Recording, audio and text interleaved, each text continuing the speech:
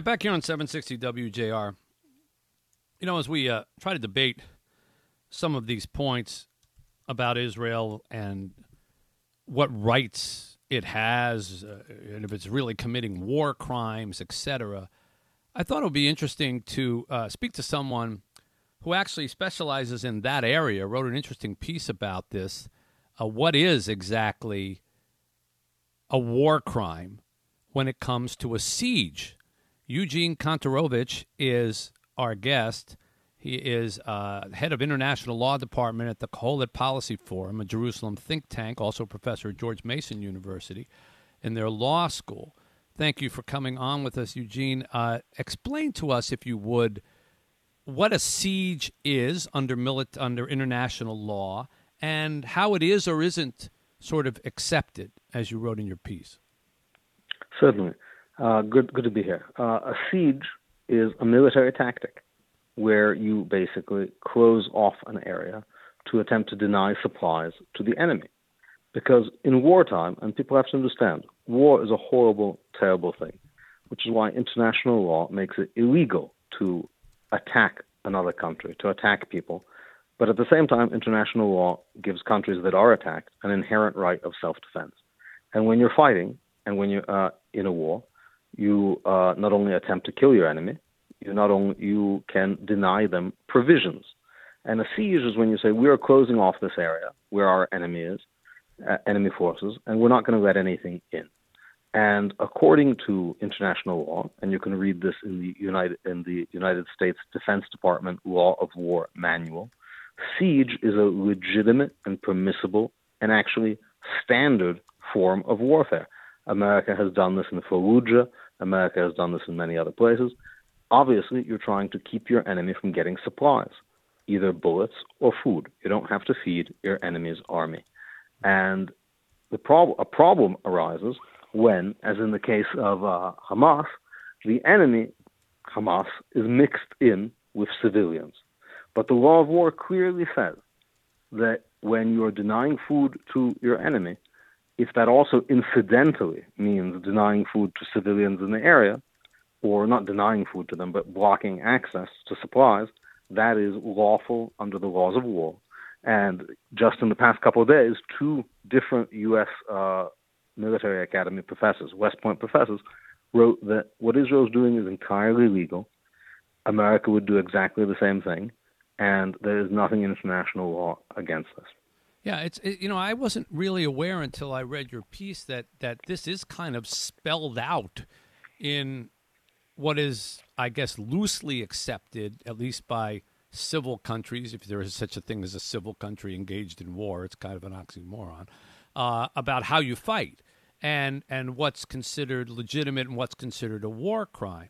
And despite people like Alexandria Ocasio-Cortez calling, any kind of response from Israel collective punishment on the citizens, it is how wars are fought.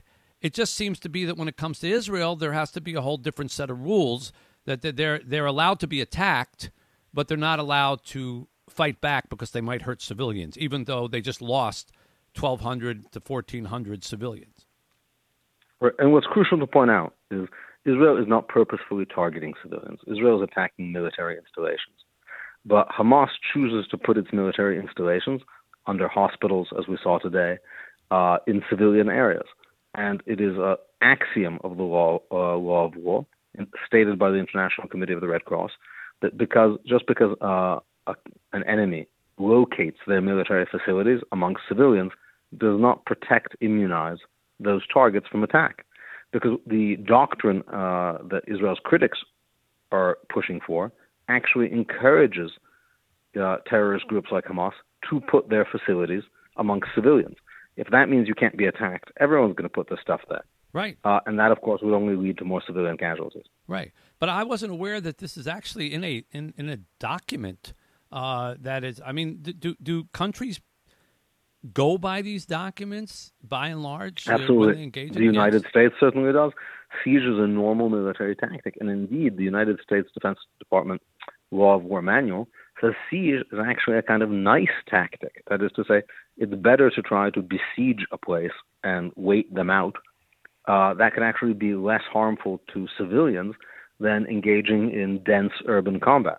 And that's exactly what Israel's trying to do, reduce civilian casualties. They've also delayed the actual ground offensive that they warned against for days now. When they originally gave a 24-hour notice to civilians to clear out, that 24 hours has become 48, 72, 96. It's going to, and it's probably going to go for several more days because the president's going to be there. They're certainly not going to start something while he's there. So all of this is providing an opportunity for people to try to get out of harm's way. Again, I'm not minimizing how terrible it would be to have to leave your home in war. That's awful. But the one thing that's more awful than that is dying.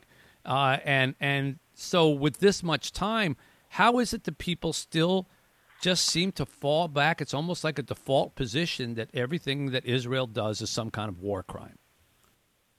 I think it's not an accident that the only Jewish country in the world is given a unique set of international law rules to abide by. It is the modern form of anti-Semitism, is to create a unique set of rules for the Jewish state by which Jews have to live like they're still in a ghetto. When they're attacked, they can't fight back. And that's what we're seeing. Everyone felt very bad about the Jews getting killed, but the only thing they feel worse about is Jews trying to stop it from happening again. Yeah. Eugene, the past few days, we keep hearing this word proportionality. Now, I'm puzzled by that. Does that mean you only hit back to a certain degree? I thought the idea was to take your enemy out. Yeah, that would be absurd, right? If it means that you can only do things proportional to what happened to you, that means Israel would have to figure out the correct portion of babies to decapitate, God forbid, women to rape. Obviously, that's not what proportionality means. Proportionality means the understanding that military strikes sometimes have civilian casualties incidentally. And an attacker needs to only attack military facilities. But some civilian damage is permissible, unfortunately.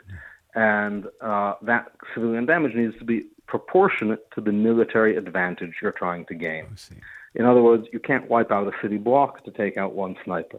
But what is the military advantage Israel is trying to gain? To protect itself from genocide. That's a pretty big military advantage. And as a result, this affects the balance of targeting decisions.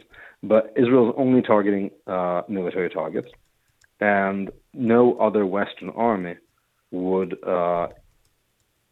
conduct a campaign like this with such a care about civilian casualties. Israel waited I'm trying to remember. I'm trying to remember when we went into Iraq in the throes of our righteousness after 9/11 and Afghanistan. Was there anything similar to this? Like, well, make sure you don't hurt any civilians. So no country is judged by the standards that are applied to Israel, because these standards are not really international law. That's the point. This is not about international law. This is about telling the Jewish state that it's terrible if they kill you. We feel very bad. But you can't protect yourself this way. You can't protect yourself by siege. You can't protect yourself by bombing them. You can't protect yourself by going in and engaging in urban combat. Oops, sorry, bad luck. It turns out you can't protect yourself at all. And what we see is, the motto of never again, which international law was pledged to after World War II, really becomes whenever Hamas wants. And that's not something that Israel can tolerate. Yeah.